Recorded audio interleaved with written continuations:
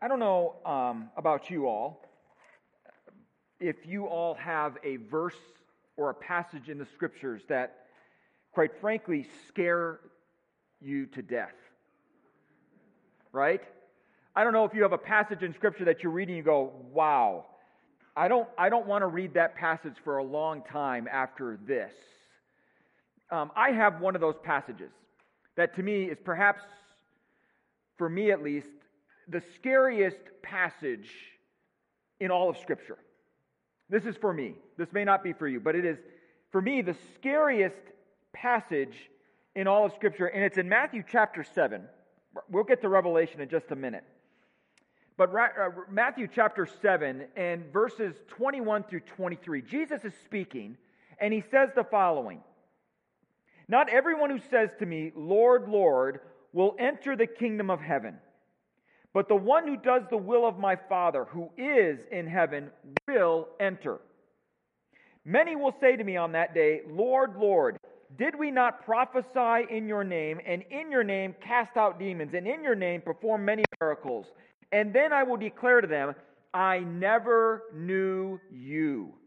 Leave me, you who practice lawlessness.'" Wow. I don't know about you, but that passage scares me. That passage is the kind of passage I don't sleep well at night if I were to dwell on that kind of passage. It's the kind of passage that I think, I hope I am not one of those whom Jesus says, "Depart from me, you evildoers." In some translations, that's how it reads. In this case, it's much more benign, it seems like lawlessness, but still do not miss the absolute indicting word that Jesus uses there.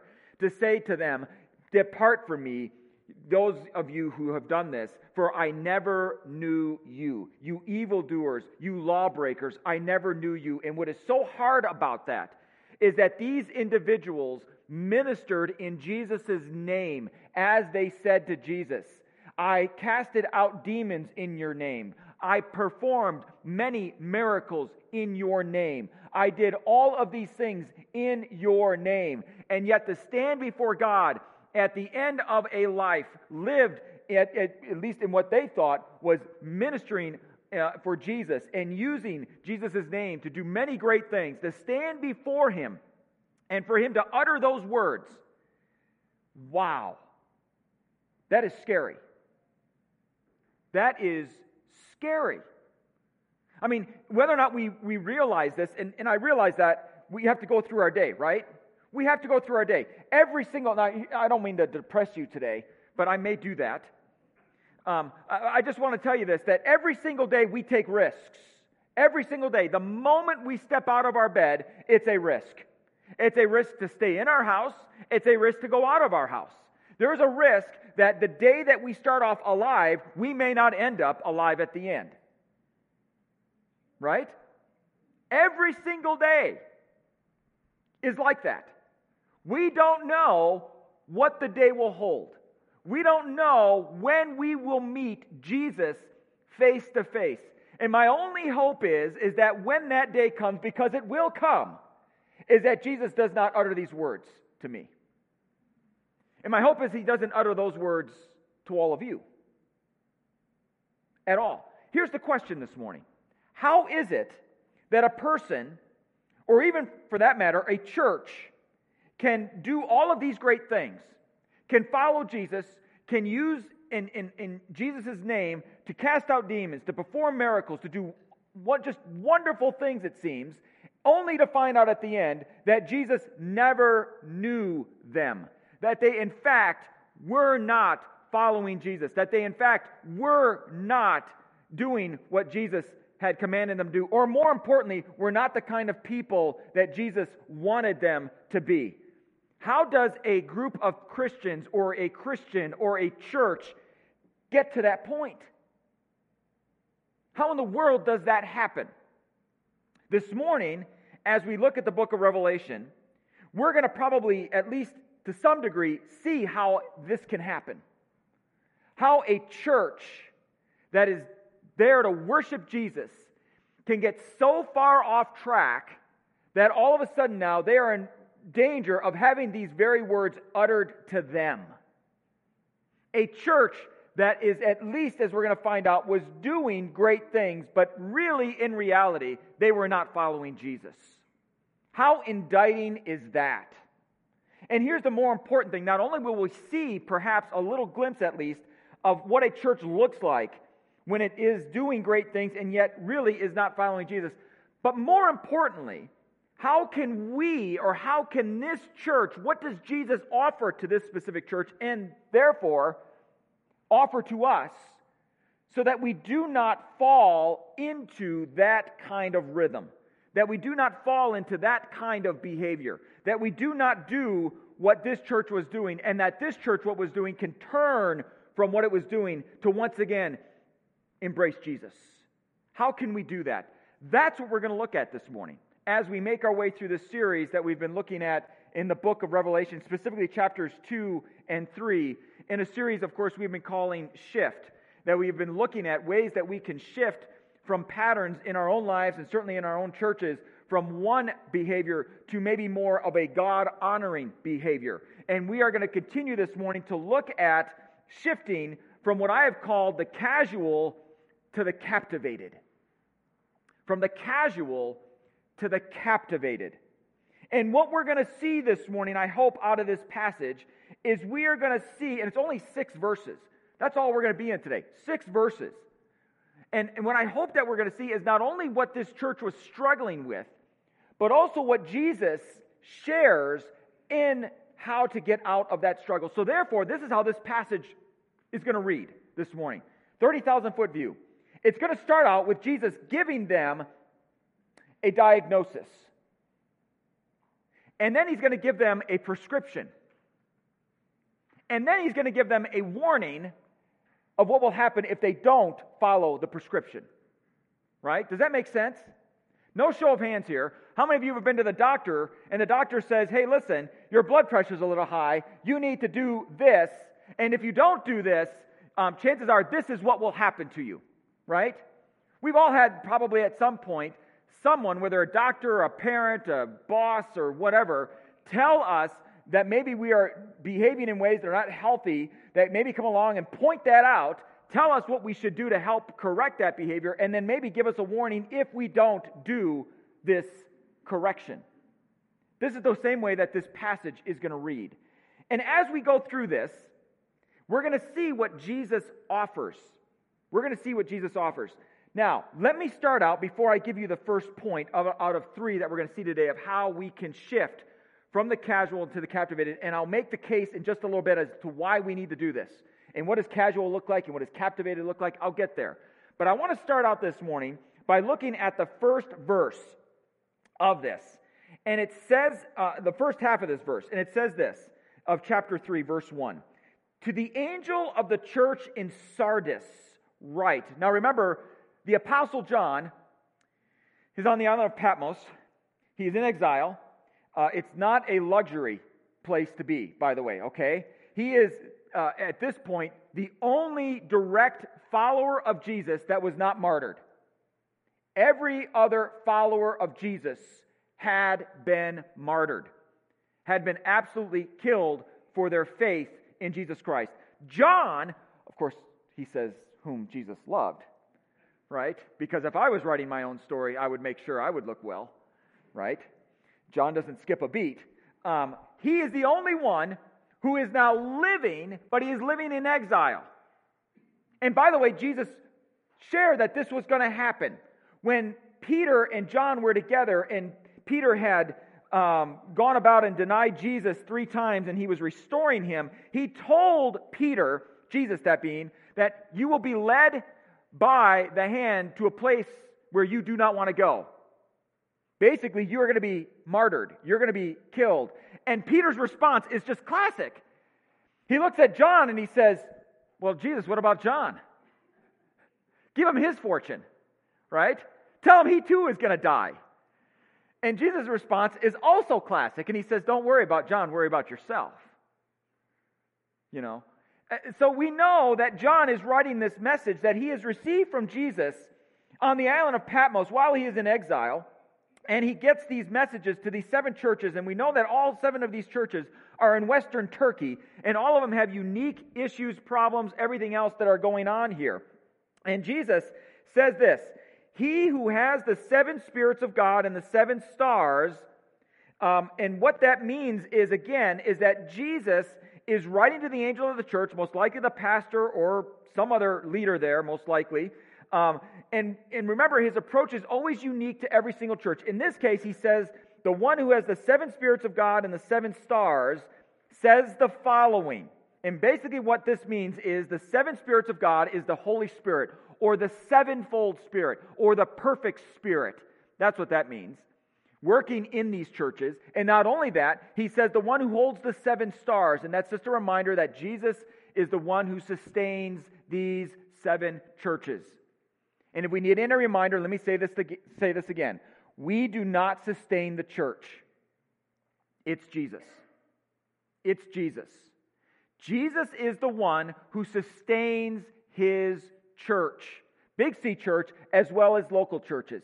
I hear this quote a lot, and I don't disagree with it. However, I also know that we are not responsible in this way. And the quote is this: we are always one generation away from extinction when it comes to Christianity. We're always one generation away. Basically meaning that there are no second or third generations without the gospel being shared to other people. Right? Now, I don't disagree with that we are on the verge always of extinction. Here's where I disagree. We as Christians, luckily, our responsibility isn't to keep the church alive. Jesus does that. Our responsibility, as we'll find out later, is to do what he has called us to do, and we'll find out exactly what that is. But our responsibility isn't to keep the church alive. That's Jesus' job.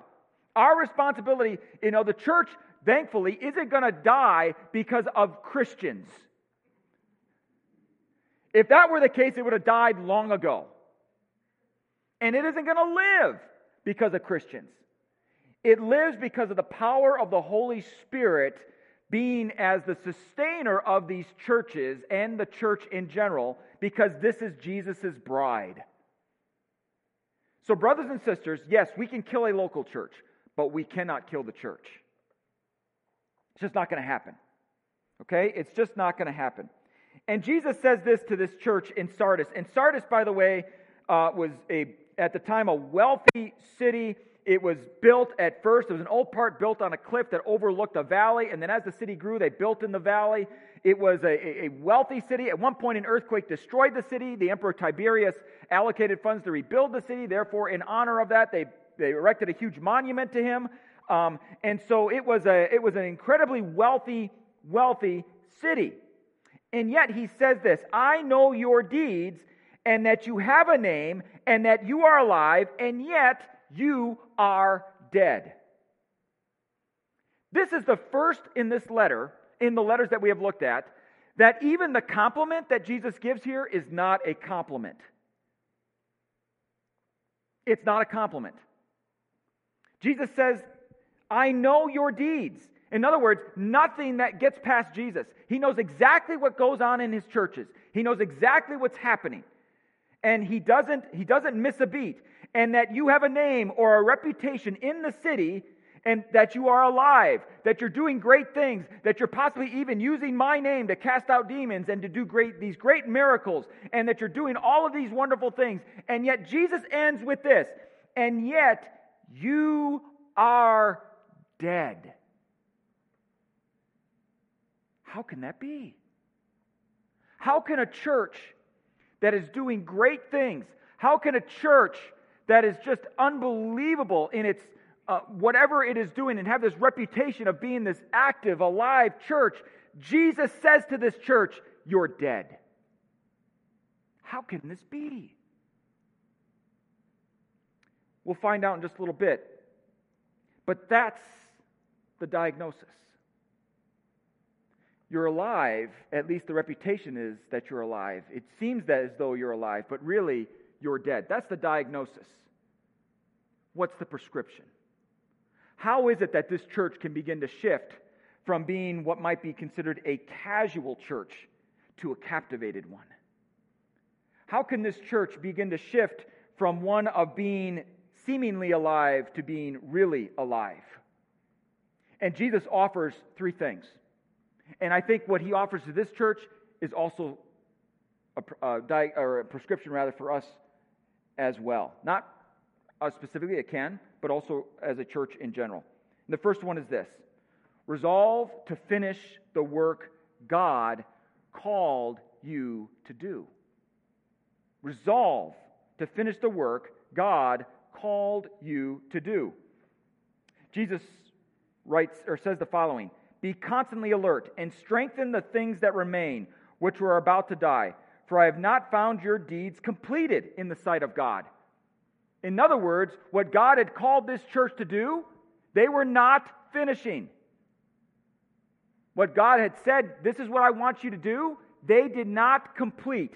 And Jesus says to them, finish the work I have called you to do. I have called you to do.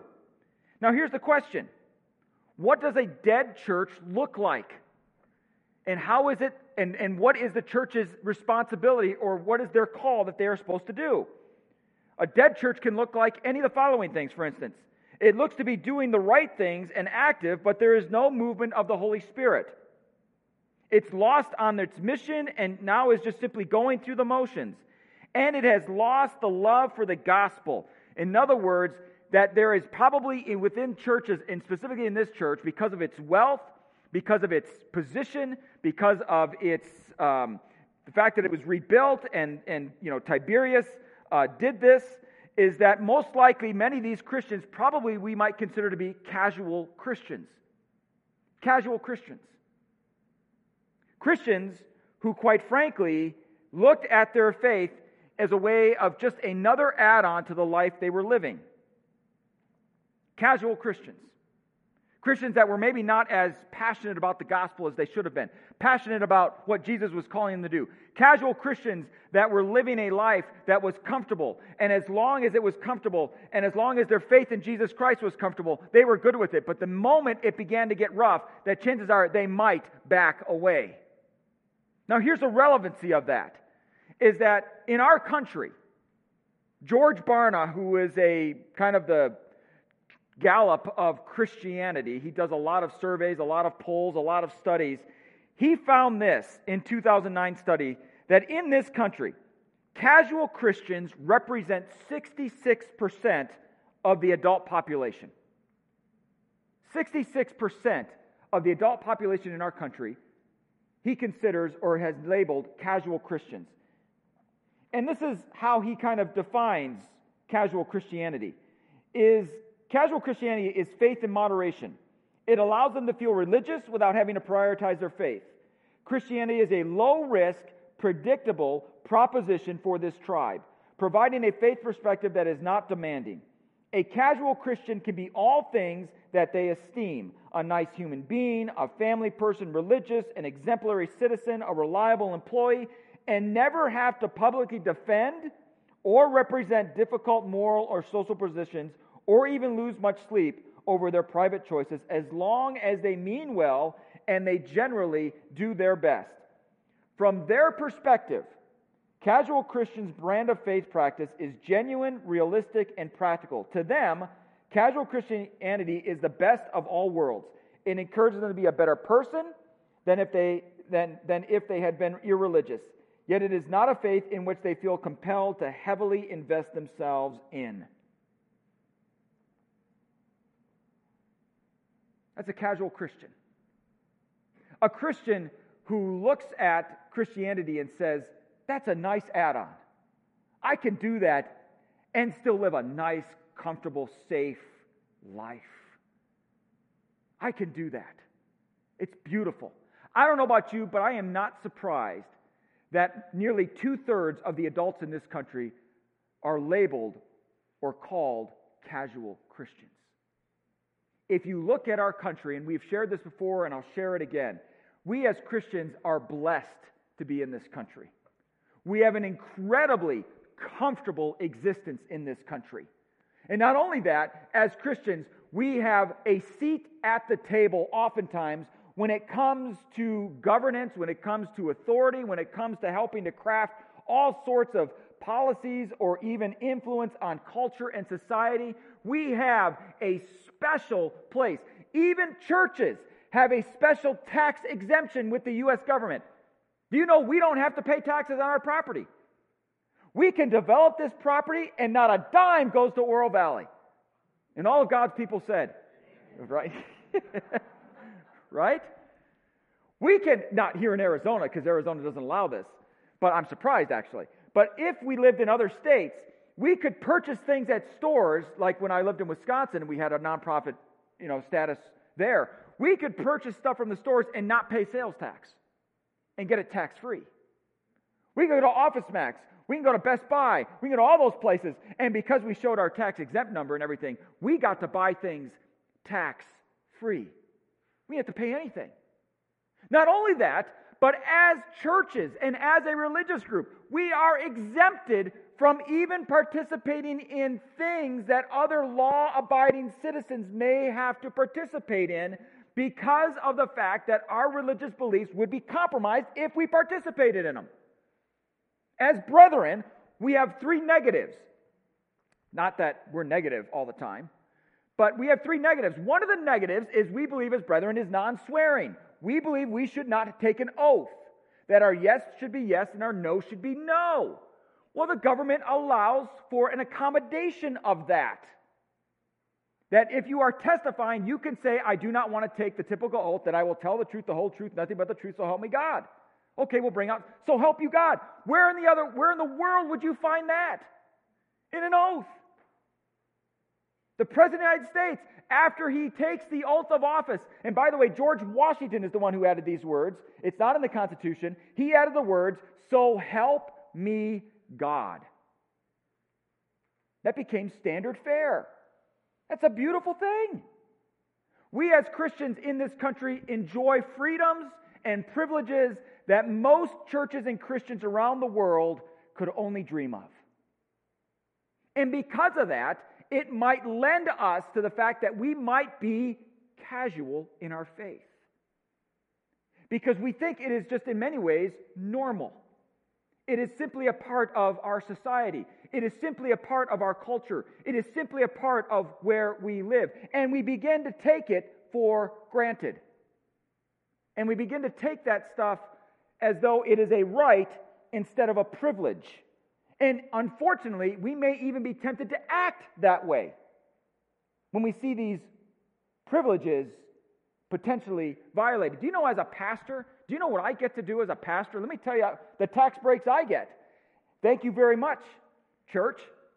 Is that as a pastor, I get to take a double deduction on my mortgage, right? All of us get to take a deduction on our mortgage, but a pastor gets to take a double deduction. What do I mean by that? Is because I get to have a housing allowance that is tax-free. So anything I spend on my house, the government can't tax me on. So not only do I not get a tax deduction for my mortgage normally, but I also get to deduct any payments I make on my mortgage as a tax deduction. How many of you want to be a pastor? Right? I mean, I get to do that. Now, not only that, is that the higher the housing allowance that I get to claim, the lower my income.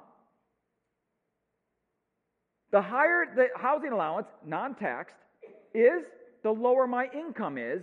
Therefore, if I'm able to say, you know what, I'm going to spend $50,000 on my house, I get to deduct cost of light bulbs, toilet paper, all of that stuff. Anything that I pay for my house, I can deduct. It's tax-free. It's a housing allowance.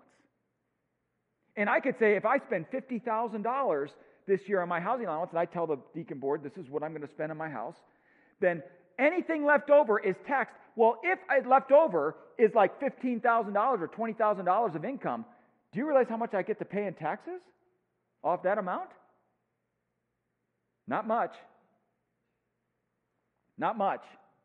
I get to be put in a whole new tax bracket. Now, here's the flip side. I could qualify for welfare. Because, the income is so little. Never mind that the housing allowance is huge. Right? You could, pastors, some pastors I know, and I don't think they should ever do this, take advantage of that sort of thing. That's abuse to me. You know you don't need that. So don't take it. from those who actually really do need it. So I've never done that, okay? Just, you can be proud of me, okay, church? I've never done that, okay? But we enjoy all of these incredible benefits. It's unbelievable. It's just unbelievable. Now, I don't want any motion at the annual celebration saying, I'd like to change the pastor's salary. Okay, let's don't go there, okay? But I just share that with you, is that our culture that we live in, the country that we live in, is just awesome and beautiful and privileged, that sometimes it can cause us as Christians to become incredibly casual about our faith because we don't know what persecution really is. We think persecution is that we may have to wear masks, or that we may have to, entertain some sort of view or whatever else. We think that persecution is being told that you can't gather together. That it's not persecution in the sense of what we think it is. As churches, we are incredibly privileged in this country. And that goes for mosques, that goes for temples, that goes for any religious organization, by the way. We are incredibly blessed. And so it can lend itself to becoming very casual. We can do things in Jesus' name, we can do things to serve others and all this kind of stuff, but because of our casualness, because of the fact that we are not necessarily fully bought in to what Jesus has called us to do, and more importantly, called us to be, chances are we can run the risk that this church in Sardis ran, and that we can, although doing great things, in the end be told, you're dead. So Jesus says to them, resolve to finish the work I've given you to do. Resolve to do that. We'll get into the next point, is this. What is that work? And it's this. And this is the second point. Remember why you were called to it. Jesus says this in the first part of verse 3. So remember what you have received and heard. Remember what you have received and heard. What is it that this church has received and heard? And therefore, in that receiving and hearing, that they are supposed to complete. And it's very simple. It's the gospel. It's the gospel. That is what they have received. That is what they have heard. Now, we have shared this before, and I'll share it again. The gospel is simply this. Jesus came, Jesus died, Jesus won. Jesus came, Jesus died, Jesus won. That's the gospel message right there.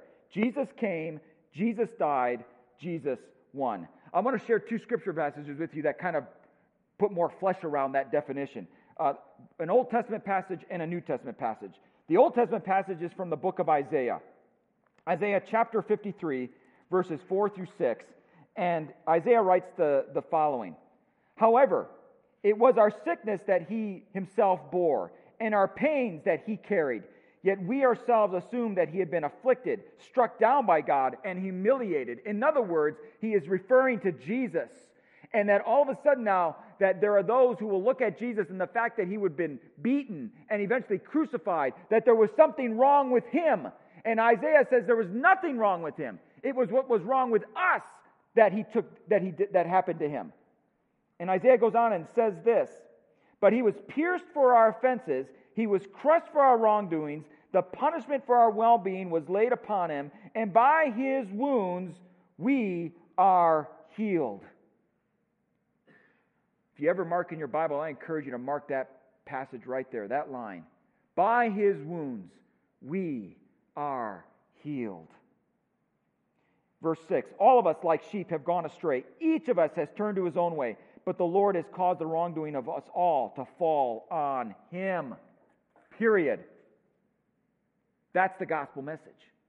What we deserved, Jesus took.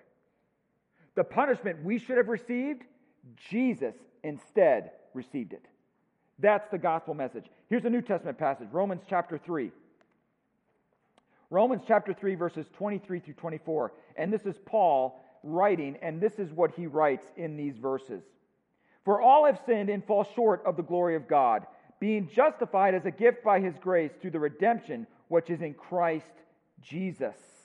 In other words, all of us have fallen short of God's unbelievably high standard, his glorious standard. But thanks be to God, because through his gift, we are saved. John Calvin, the late theologian and reformer, said this about the gospel. The gospel is not a doctrine of the tongue, but of life. In other words, it's just not simply words. It is life itself. It cannot be grasped by reason and memory only, but it is fully understood when it possesses the whole soul and penetrates to the inner recesses of the heart. Pastor and author Tim Keller says this about the gospel in defining it. We are more sinful and flawed in ourselves than we ever dared to believe, and yet at the very same time, we are more loved and accepted in Jesus Christ than we ever dared hope. Do you believe that? Do you believe that? I mean, does the gospel message of the fact that Jesus came, Jesus died, Jesus won, penetrate into your heart? The fact that there is a glorious standard that you and I could never have met, that Jesus Christ did for our sake. That the wounds that he suffered should have been our wounds. That the punishment that he took on should have been our punishment. That the only thing that you and I as Christians, and more importantly as human beings, deserve is death and separation from God himself. That there is nothing that God looks at us and says, whatever we can do, there is never going to be good enough. That whatever we can say, it's never going to be good enough. That only because of Jesus we are saved. Do you believe this? Does this penetrate into the very recesses of your heart? Is this something that inspires you? Is this something that causes you to say, this is why I get up in the morning, is because of the gospel of Jesus Christ and what that gospel has done in my life? Is this the thing that motivates you in everything that you do, in the job that you may go to, in the golf game that you may play, in the friends that you may visit, in the churches that you may attend, in the summit groups that you may be a part of, in the relationships that you have and how you act in those relationships? Are you empowered by the gospel? Does it inspire you? That is what Jesus is saying to this church. Resolve to finish that work of the gospel that you have received and that you have heard. Remember that gospel message. Remember that gospel message. And by the way, go and share it.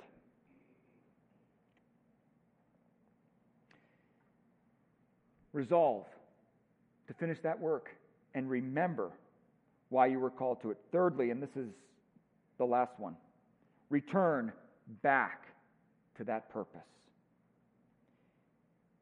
Jesus says this at the end of verse 3, or near it, and keep it and repent. Turn back to it. Turn back to that purpose. Turn back to that purpose, that gospel-centered message.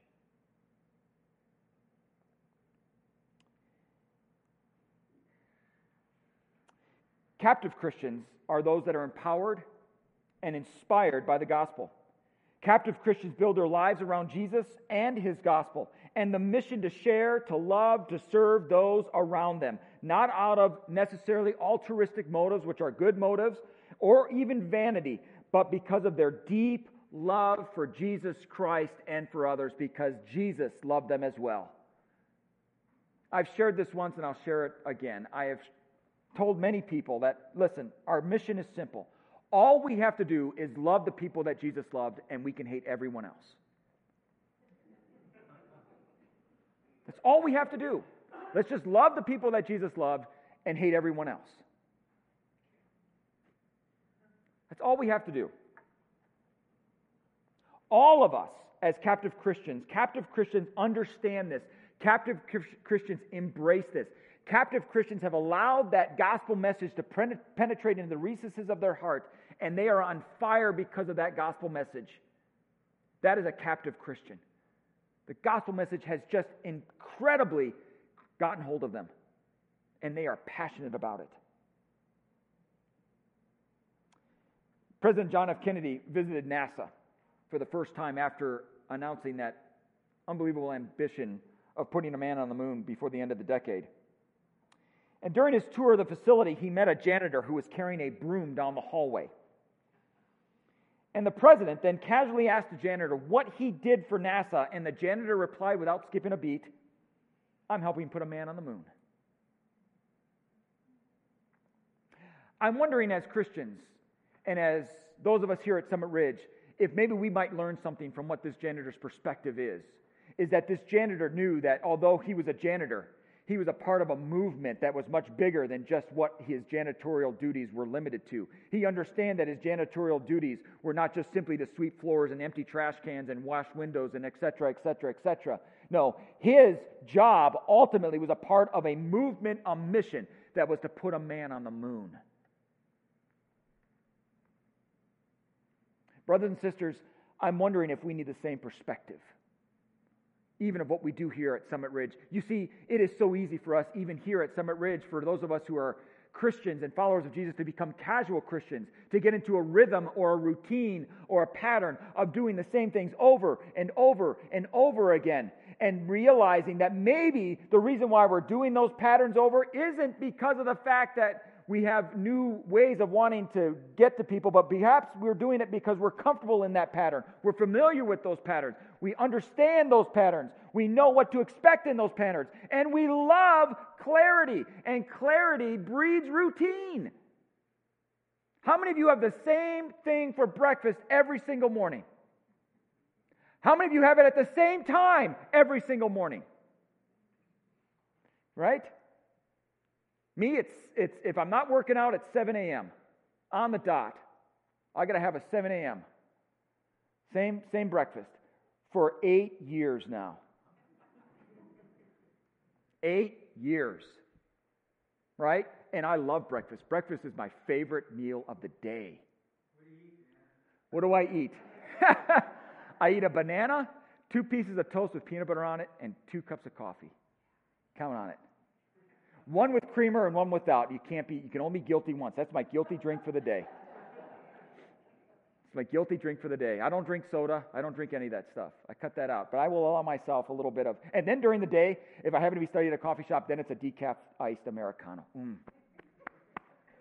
Can't have too much caffeine. I swore off the hard stuff in college. I had a big thing of Mountain Dew. I ended up going to the hospital thinking I was having a heart attack, and the doctor looked at me like I was a fool. Swore off the hard stuff ever since then. I've never had Mountain Dew since I was 21. Won't ever have it again. We are so routine.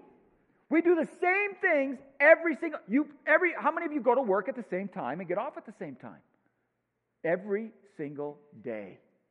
It is so easy in those rhythms, in those routines, to forget why you're doing what you're doing. Brothers and sisters, let me remind you today why we do what we do, regardless if we do it here or if you do it out there.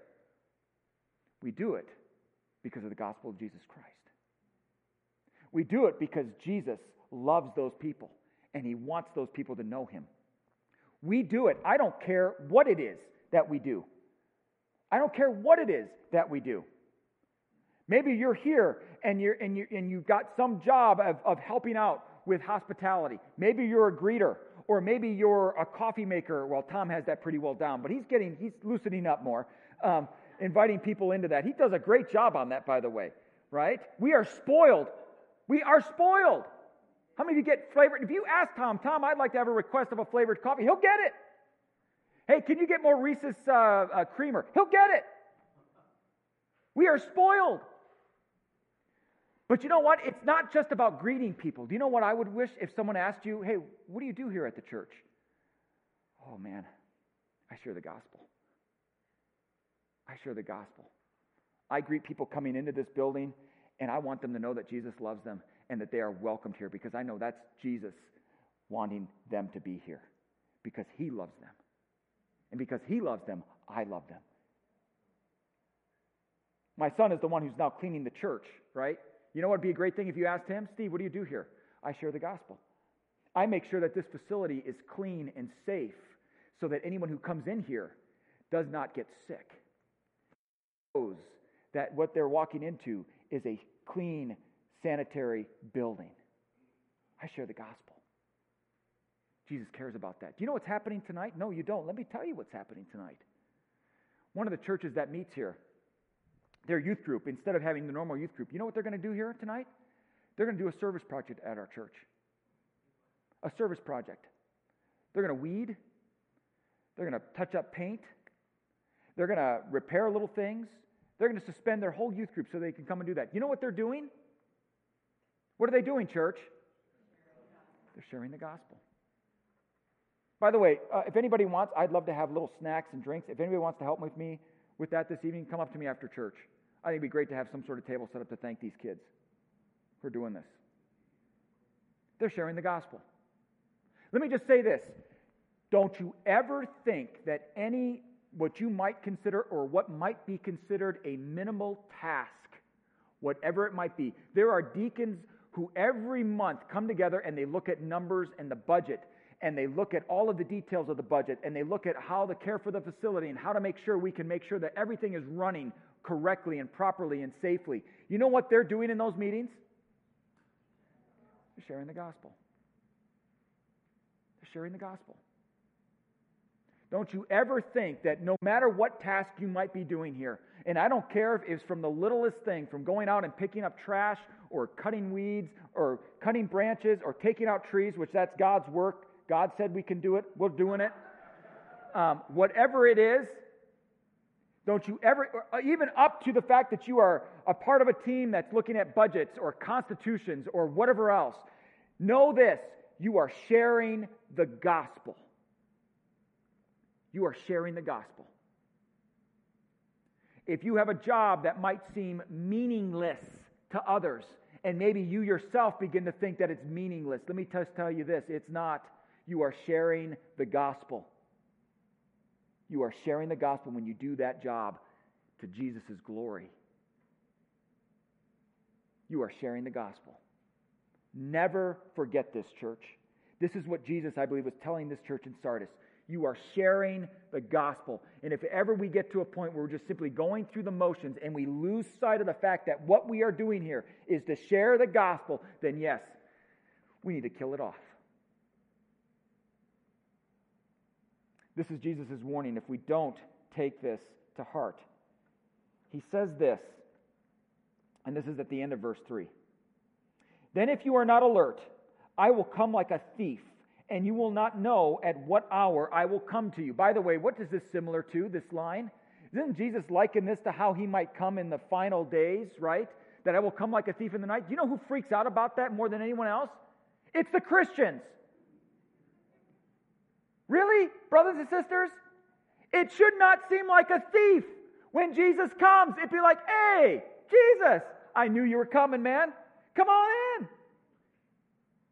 A thief you don't know is coming. The only ones who shouldn't know who is coming are those who don't know Jesus. This doesn't scare me. I know it scares a lot of Christians. Don't be scared of that.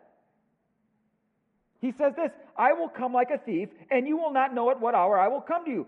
But you, and this is great, have a few people in Sardis who have not soiled their garments, and they will walk with me in white, for they are worthy. They will not be surprised. They are absolutely all about the gospel. And Jesus says, those individuals, they are doing good things. They are not soiled. The one who overcomes will be clothed the same way, in white garments. And I will not erase his name from the book of life, and I will confess his name before my Father and before his angels.